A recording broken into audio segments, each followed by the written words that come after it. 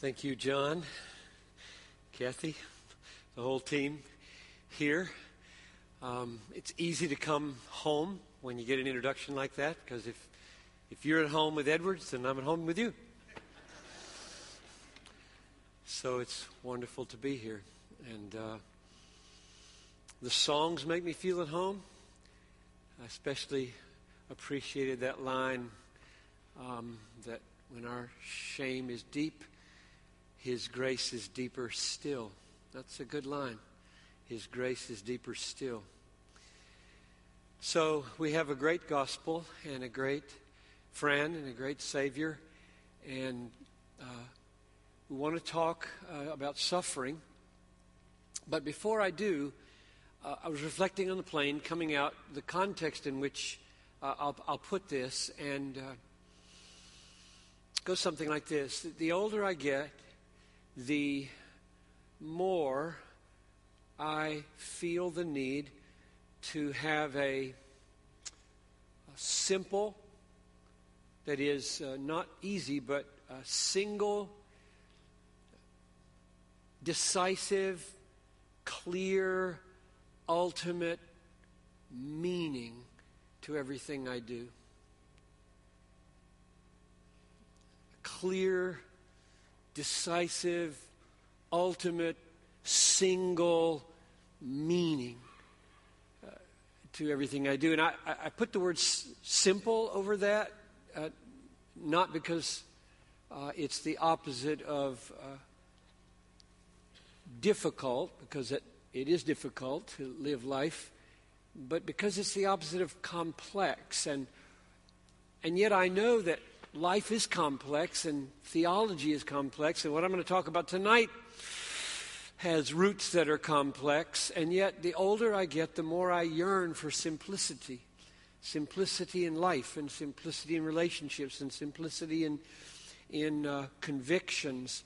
Because I don't think as your mind matures and then eventually weakens, we move from childhood to childhood, you'll be able to hold on to much complexity at the end. You're going to have a few things that are just rock, solid, and simple in the sense of single, clear, decisive, ultimate. Just a few. And you've got to take them, and you're never, ever going to let them go. And they've got to be really sure. When I think about complexity, and some of you are going to come away from this message and I think, that was complex. But I mean to work through it out to the other side of simplicity. I think when you're young, you look at complexity like a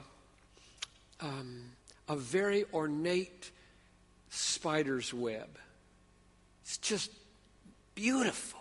It's just magnificent. And you want to study it. It feels like a challenge when you're young. You want to trace out every one of those fibers and see how that's constructed.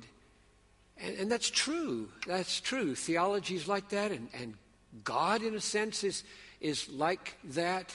It's a beautiful thing. But as you get older, you also have enough experiences to know that it's sticky.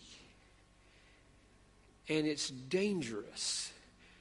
And you can get so mired in complexity that suddenly you realize, I may never get out of this thing. And you can panic and feel like, will anything be clear ever again? Will anything be simple and plain and solid and sure again, when I think of 5 problems with everything I think about, and then 5 about those and 5 about those, and pretty soon this is not pretty anymore. This is a spider's web, and I'm caught. That, as you get older, complexity has that dimension to it, because you've felt your hands stuck before, and you pull back and you say, I don't want to be trapped. I don't want to be paralyzed. I don't want to be ruined by being sucked into the complexities of life or relationships or church or theology.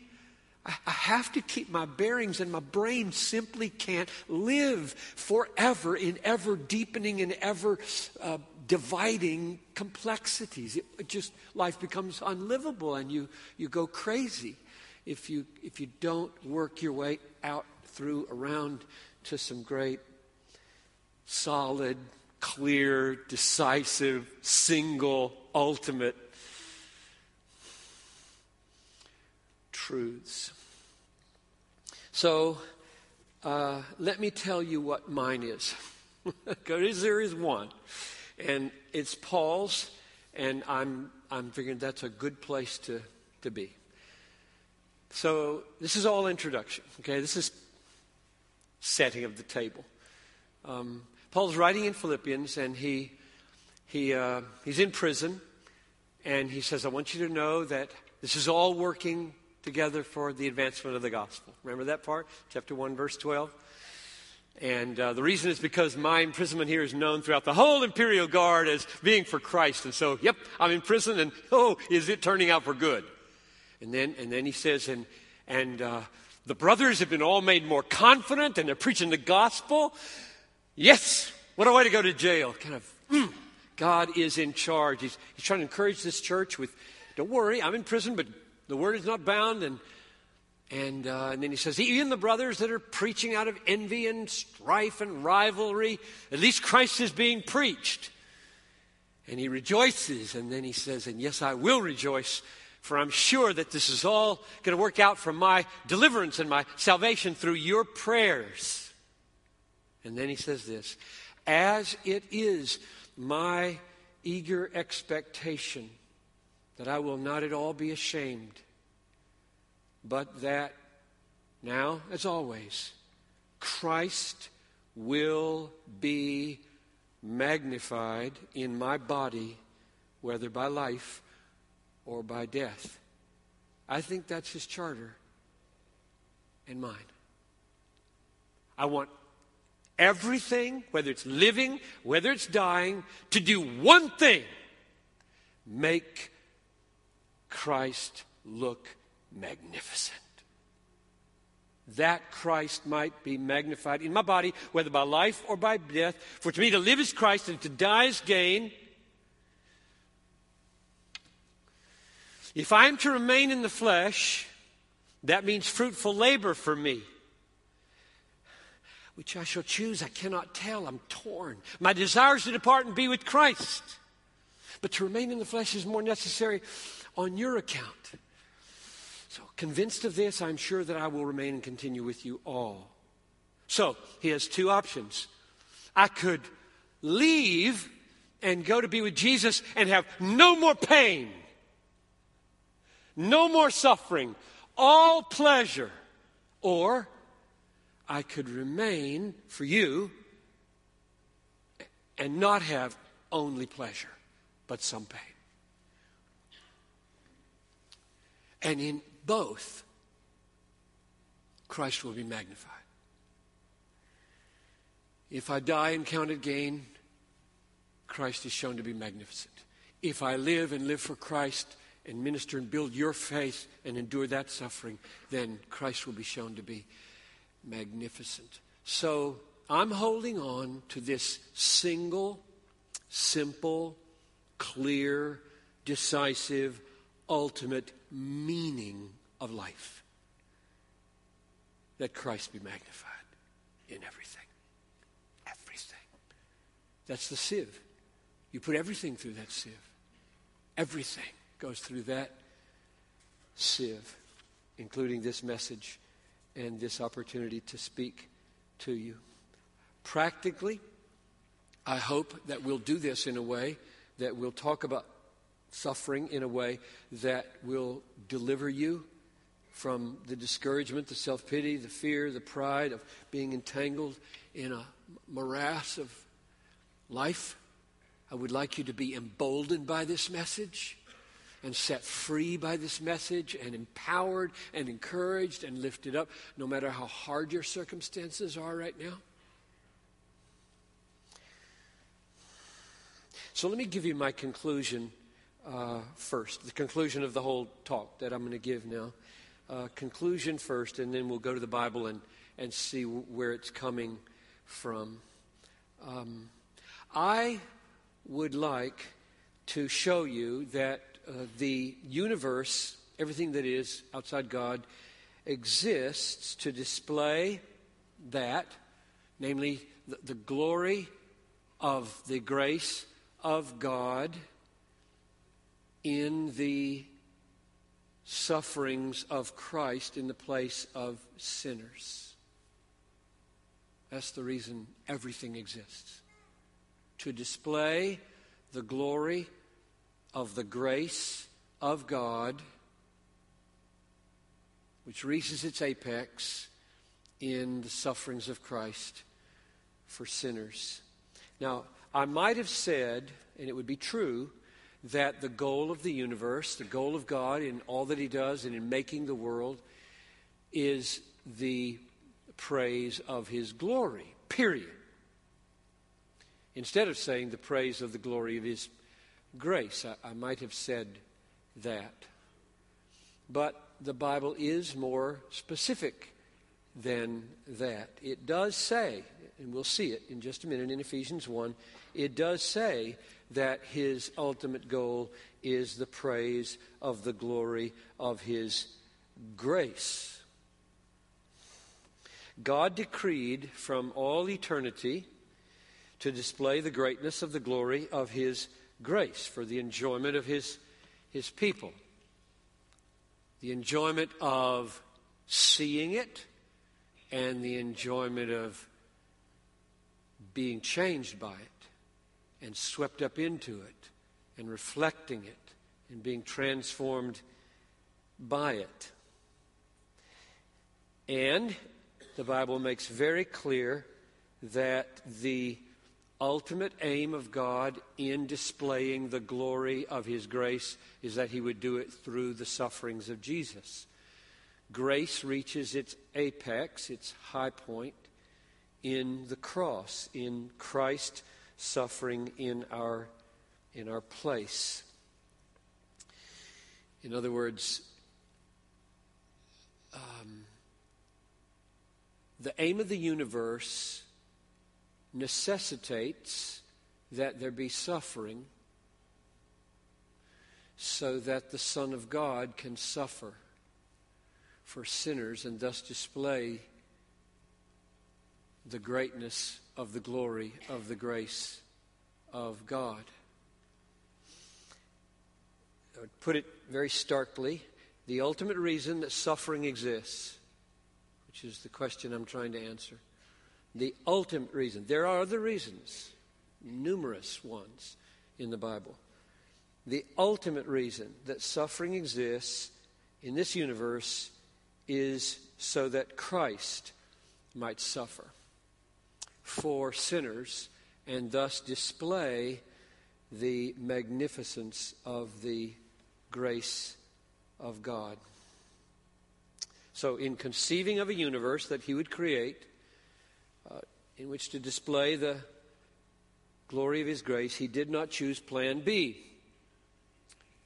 He chose plan A.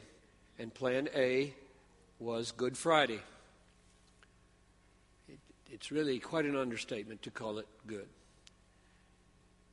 It is the greatest day that ever was or ever will be. And it will be the centerpiece of all other days from here on out, as we will see clearly from Revelation shortly. So, suffering is in the world so that Good Friday can exist. Everything leads to it. Everything flows from it. So, my conclusion, and then now we'll go into the Bible and see if these things are so, is that the ultimate reason for suffering in the universe is because there could have been no cross without suffering. And if there had been no cross, no infinitely perfect Christ dying for infinitely undeserving sinners, if that couldn't have happened, grace would not have existed for sinners.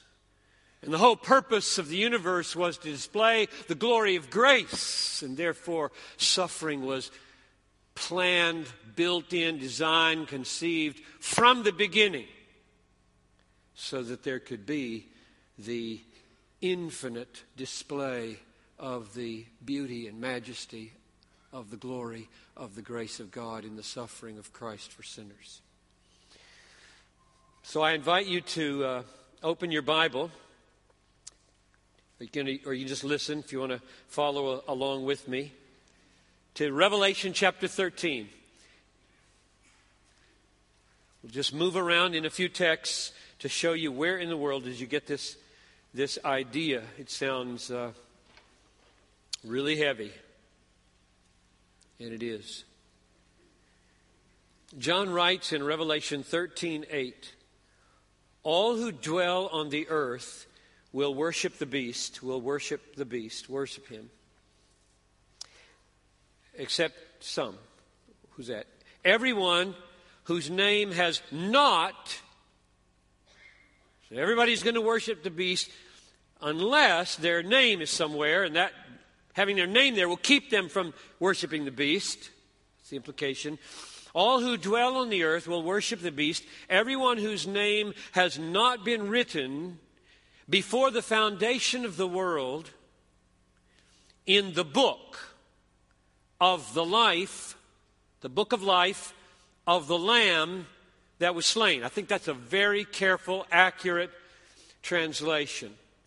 The ordering of the words in the Old King James could go elsewhere, but this is the best, I think. So there's a book, right? There's a book in heaven. The book existed before the foundation of the world. And there are names in the book that were there before the foundation of the world. And the book has a name. And it's the book of life. But it's more specific than that. It's the book of life of the Lamb that was slain. That's the name of the book before the world was created. Are you with me? You see where that's going? The implications of that are absolutely gargantuan theologically. And they're confirmed all over the Bible. The implications are that God planned a slaying of the Lamb before the world was made, before there was any sin in anybody. There would be a death for sinners, was planned. So now we have one evidence that the suffering of the Lamb was contemplated before the foundation of the world. Now turn to 2 Timothy chapter 1, verse 9. 2 Timothy chapter 1, verse 9. God saved us and called us to a holy calling, not because of our works, but because of His own purpose and grace, which refers to grace, which He gave us in Christ Jesus before the ages began. Now, what is grace? Well, the grace that is in Christ Jesus is undeserved blessing, undeserved favor. In Christ Jesus, we get grace because we don't deserve anything as sinners, and we need grace. Grace is deeper still. And that grace we received before the foundation of the world. You got that? Verse 9. of 2 Timothy 1, which he gave us in Christ Jesus before the ages began. We didn't exist. Sin didn't exist. And God gave sin demeriting grace to us before we existed or sin existed. Let's not pass over too quickly something that I passed over back in Revelation. We have two things now. We have Revelation 13:8 and we have 2 Timothy 1:9, a book called the Book of the Life of the Lamb that was slain before the foundation of the world, and grace given in Christ Jesus to sinners before they existed. This word slain, that's just too clean. It's just too slick in English. Sphagizomai is an ugly word. It has an ugly sound even. I don't like it. Sphagizomai. Blech. And that's really good that it has an ugly sound because it was an ugly event. The word is slaughter. It's not what you do to a human. It's what you do to a cow or a sheep. You slit its throat. You slaughter it. It's the word slaughter. Slain cleans it up. So the book of the life of the Lamb that was slaughtered before the foundation of the world. A slaughter was planned. A slaughter of the Son of God was planned before the foundation of the world, because it is the apex of the grace of God, and the aim of the universe is the praise of the glory of the grace of God. Why was he slaughtered? Now let's go to Ephesians chapter 1. I'm saying it, but I want you to see it in the text.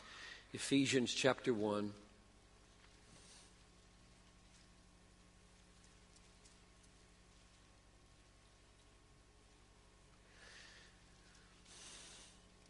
Here's the biblical support. First from Ephesians 1 and 2, and then from Revelation 5, for saying that the slaughter of Christ, the slaughter of the Messiah, the slaughter of the Son of Man, Son of God, was the planned centerpiece of the praise of the glory of the grace of God. So Ephesians chapter 1, verse 4, I'm sure you looked at this with Bruce. Let me just draw out the goal. God chose us in Him, that is in Christ, before the foundation of the world, that we should be holy and blameless before Him. In love He predestined us for adoption through Jesus Christ, according to the purpose of His will. And here's the goal: to the praise of the glory of His grace. If yours says glorious grace, that's fine. It is a noun.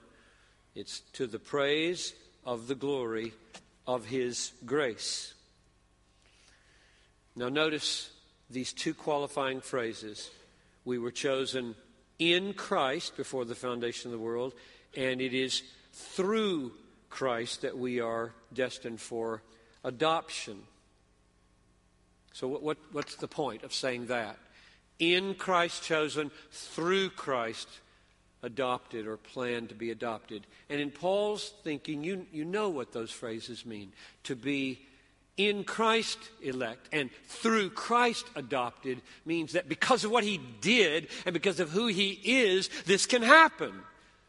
If He hadn't died, if He hadn't risen, if He weren't Son of God, being in Him wouldn't do anything for that. I would not be in the family of God through Christ, if Christ hadn't paid for my sins, if Christ hadn't risen for my justification, if His perfection had not been counted to me. It's all that He did in His life and suffering that enables Paul to say, through Him I am adopted, which is exactly what Galatians 4 and 5 says. So, what we see, I think, is pretty plain.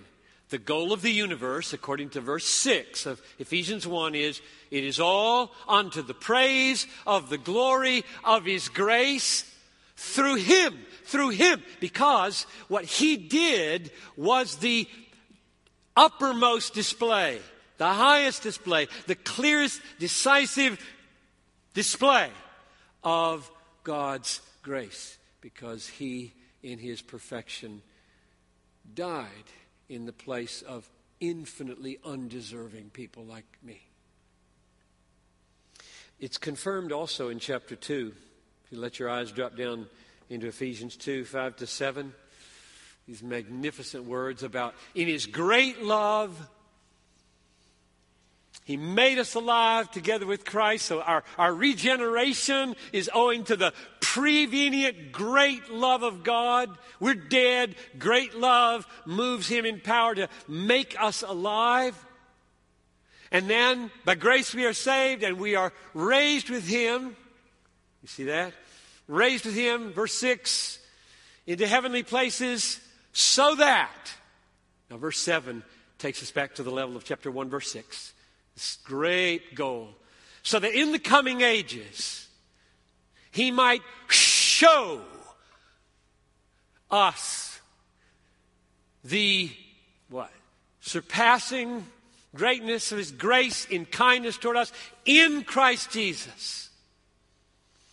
Kindness toward us in Christ Jesus. I'm tempted to stop and meditate on toward us because it's F-Hamos. It's not your ace-Hamos, which I might have expected. It's F-Hamos, and I just wonder what does he mean here? That He's going to lavish for all the ages to come. He's going to lavish the kindness of His grace on us, in us, through us, in Christ Jesus. Which is why I mentioned a little while ago that we don't just see the glory of God's grace. We will be drenched by it, transformed by it, so that we are like Him when we see Him as He is. But the point I'm drawing out of verse 7 right now is the ultimate goal of being born again and being raised up with God into the heavenly places is so that in the coming ages He might display His lavish grace in Christ. So the whole point of salvation, history, the universe, everything, the point of everything is to make God's grace visible, magnificent, beautiful, wonderful, great for everybody to see and enjoy and be changed by. Now let's go to Revelation 5. And here I'm tempted to contrast what I have to say with the book 90 Minutes in Heaven. And you can make that out for yourself here if you've looked at it. We contacted the author of that book and suggested he change something in his book, since he saw something in heaven that's different from the Bible, and that's a problem for him, not the Bible.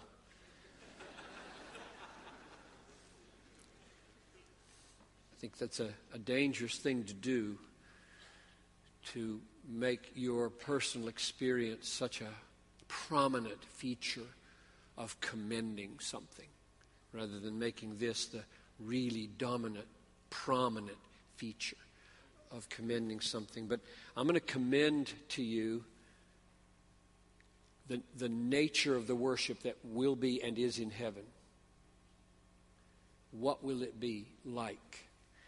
And you get a glimpse of it in chapter 5, verses 9 through 12. Let's read part of that.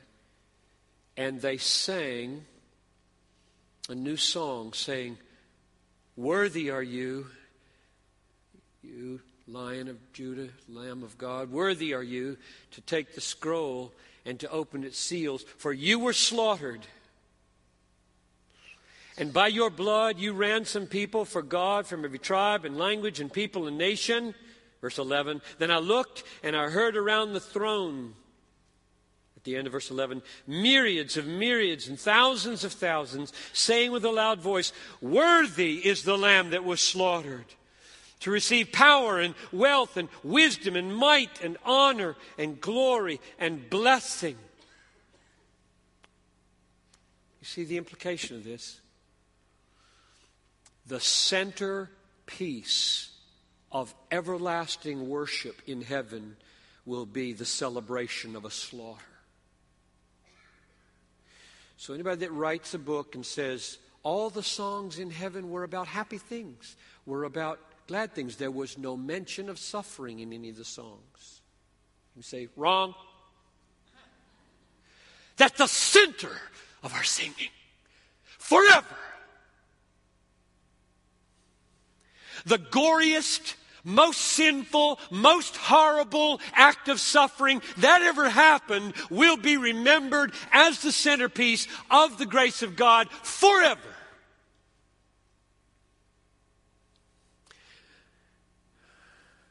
Good Friday did not happen to be forgotten. It happened in order to become the center of worship forever, which is why I presume it was the center of worship here as we rehearse for that day. It's an awesome thing that suffering has such a central role. Awesome thing. Just amazing. The greatest suffering that ever was will be the center of our worship and our wonder forever.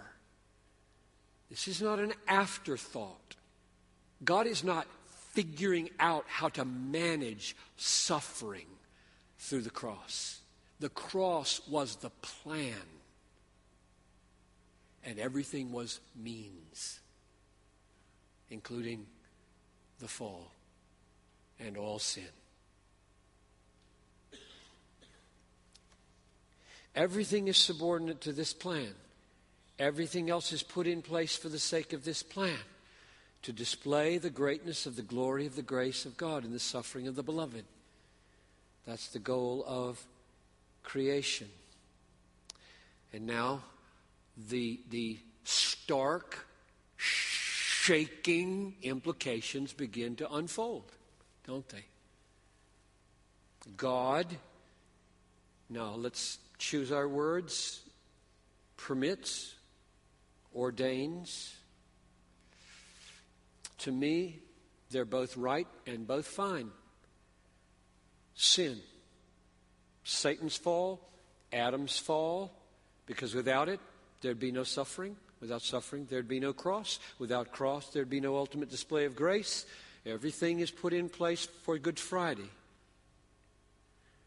If you use the word permit, just keep in mind this. God, who knows all things and operates by plan, permits by design. He doesn't permit willy-nilly. And so a permission by a design for an omniscient God is an ordination. So you can choose either one you want. To permit by design or to ordain, in my head, mean the same thing. God ordained that what he hates come to pass, namely sin. God permitted by design that what he abominates come to pass, namely sin and unbelief. It's a great mystery, and you don't have to figure this out. You don't have to stay in this spider's web. You can just stand back and admire the sun shining on it from a safe distance. Because the Bible helps you get perspective here. You know the sentence that I would write over the Garden of Eden after the fall?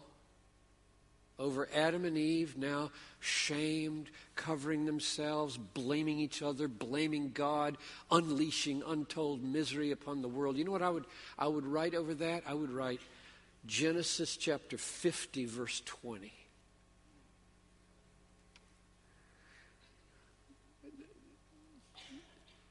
Joseph, after being sold into Egypt and having been messed around with for 13 years by sinful people, finally makes his way to the glory of the vice presidency of Egypt, and now he understands what in the world that slavery and that abuse in Potiphar's house and that prison, what was that all about? What's this world about? And he said to his brothers, you meant it for evil, but God meant it for good, to save alive a people. That's what I would write. Adam and Eve, you meant it for evil. God meant it for good, to save a people by displaying the infinite beauty of the grace of his glory on Good Friday, thousands of years from now. And of course, you know that sin wasn't the only thing that entered the world when they fell. Romans 8:20 goes like this. The creation was subjected to futility, not willingly, but because of him who subjected it, in hope that the whole creation itself would be set free. So that's God. Satan doesn't design that the whole creation be set free. God does. So the whole creation at the fall was subjected to futility by God, for we know that the whole creation has been groaning together in the pains of childbirth until now. And not only the creation, but we ourselves who have the first fruits of the Spirit groan inwardly as we wait eagerly for our adoption as sons, the redemption of our bodies. You hear that?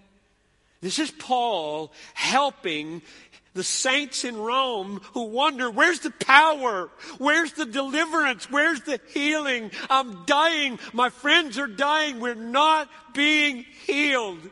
We're dying. We're being killed. Disease is racking us, and persecution is destroying us. Where is your great God, Paul? And Paul says, even we who have the first fruits of the Holy Spirit groan inwardly, waiting for what? For what? The redemption of these dying bodies. That's what. That's one of the most important pastoral paragraphs in the Bible, brother pastors. One of the first sermons I preached when I came to Bethlehem was Christ and Cancer, because I wanted to lay on the table real quick what my people could expect from me in a theology of disease and suffering. And this is a centerpiece. Oh, God heals.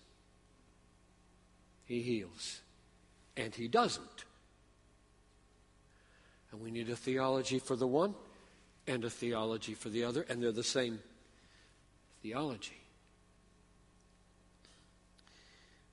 So when they fell, sin entered the world, and catastrophic horrors entered the world. Soldiers throwing babies into the sky and catching them on their bayonets by the thousands. I could name the countries, but I don't want to offend. The atrocities that men do to men and that God does to man in Haiti. 250,000 people in a night. That's what came with sin. History is a conveyor belt of corpses. We Westerners, we live in such unbelievably posh circumstances. We can scarcely imagine what 2/3 of the world deals with on the brink of existence, day in and day out, and surrounded by helplessness because of mobs and tyrannical governments. And what a mess. What a horror is this world that God ordained and hates. The sin. I wonder if you believe that. Let me read you a few texts. God does not delight in this suffering. Listen to this verse from Ezekiel 33:11. As I live, declares the Lord God, I have no pleasure in the death of the wicked. Well, you just told us he ordained it. Yes, I did. And he does not delight in it. Well, what? This is double talk. This is schizophrenia. Well, let me read you a verse that you decide if it's divine schizophrenia. I don't think it is. This is Lamentations chapter 3, verse 32, and it's one of the most important verses to help me come to terms with what I see in the Bible. I want to be a Bible guy. My only hope is to keep it simple. Just believe every verse. Every verse. If they don't fit, I'm believing the verses. So I want to understand them right. Don't want to import anything in here. I'm believing every verse with all of their sure implications. So here's one. Lamentations 3:32. Though he cause grief, this is talking about God, he will have compassion according to the abundance of his steadfast love. For he does not, and all the English versions translate this willingly. He does not willingly afflict or grieve the children of men. So wondering, what in the world does that mean? God doesn't afflict. He afflicts, but he doesn't afflict willingly. He brings grief, but he doesn't bring it willingly. Like somebody's got his arm behind his back. Do it. I don't want to do it. Do it, God. I don't want to do it. Okay, I have to do it. What is that? Not my God. Not the Bible God. So what is that? So you look it up in the Hebrew, and I'll give you the Hebrew, so you can check it out, those of you who poke around in these things. Malevo, it's 3 words in one word. From, lave, heart, his. From his heart. He does not do it from his heart. That's just like Ezekiel. I do not delight in the death of the wicked. Meaning I ordain the death of the wicked, but I don't do it because it's my front burner delight. I do it for wise and holy, loving purposes. He causes grief, but he doesn't do it malevo, from his heart. There are things that lie on God's heart more prominently, more deeply than the suffering that he ordains when he brings the Babylonians against Jerusalem and the women eat their children. And he knew they would. He prophesied it. Pretty breathtaking when you believe all the Bible. Suffering exists so that ultimately Christ might display the greatness of the glory of the grace of God by suffering in his infinitely perfect self to overcome our infinitely deserved suffering. We have infinitely deserved suffering. Yes, we have. Yes, we have. That is clear in the Bible. Whether God ordains it or not, we're guilty, we're responsible, we're accountable, we're hell-bound. That's taught. We believe it. That God ordains all this because he planned a slaughter before the foundation of the world. We believe in it. Because he's God and I'm a sinner and I don't argue with him. I submit. And he sends his son to die for me in order that I might spend all eternity praising the glory of the grace manifest in the slaughtered lamb. Now let me draw this to a close with a quick summary of 7 statements. They go by real fast, showing you that every grace, every blessing, every good thing you ever dreamed about having now or in eternity comes to you through suffering. And only through suffering, namely the suffering of Jesus. And it wasn't an afterthought. It was the name of the book before the foundation of the world, and it was the ground of grace before the foundation of the world. So I want you to feel, I owe everything I ever dreamed of having to suffering. Number one, Christ absorbed the wrath of God on our behalf, and he did it by suffering. Galatians 3:13.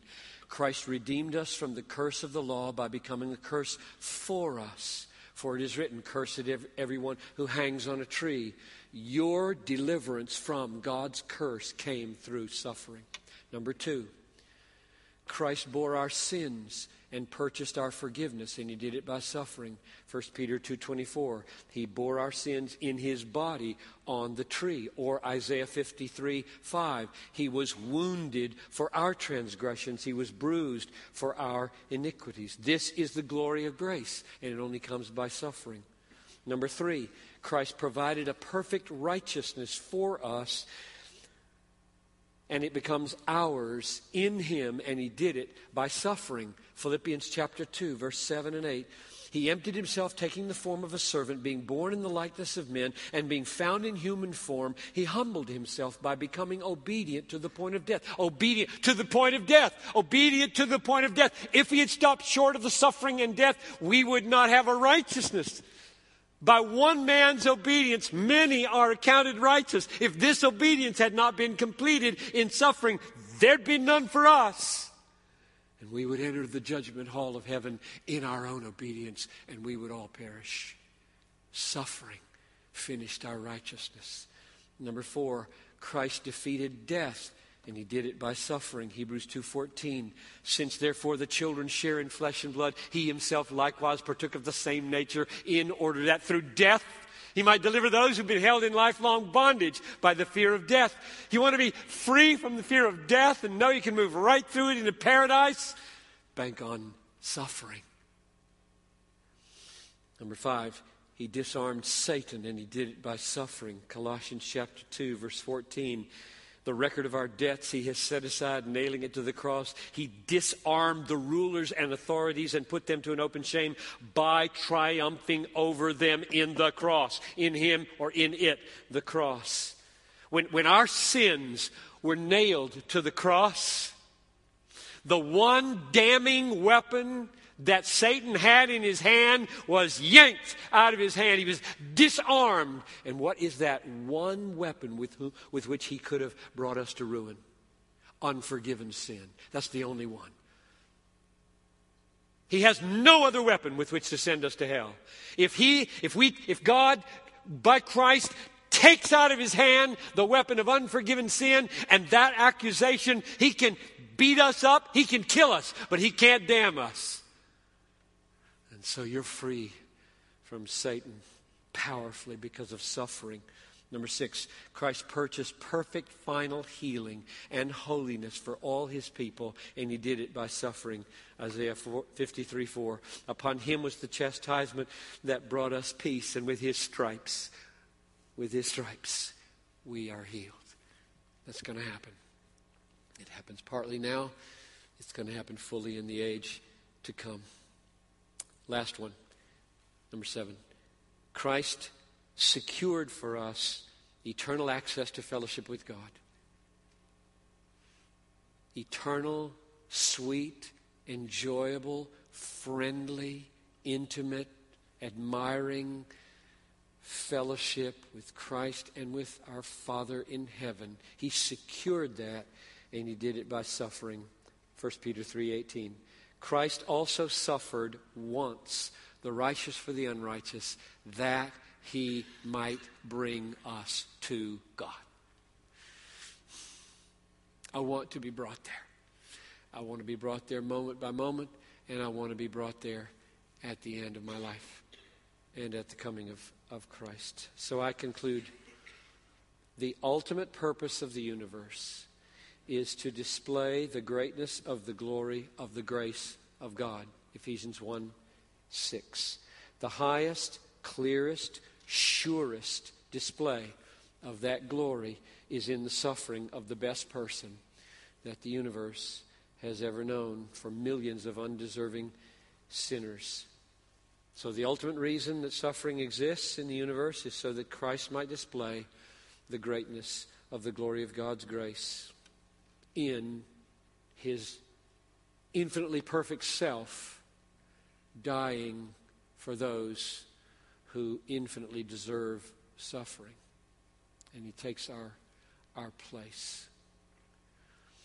So the older I get, the more desperately I need something simple, clear, decisive, ultimate, a high plateau where I can look down on all the tangled pathways of the world and hold fast. And this is it. The praise of the glory of the grace of God, planned from the foundation of the world and reaching its climax on Good Friday for me.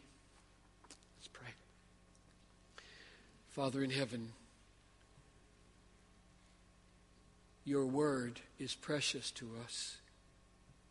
What would we do as pastors if we had to spin out things about weighty matters out of our own heads? We would be so foolish. We love your word, and we are learning to love your plan and your greatness.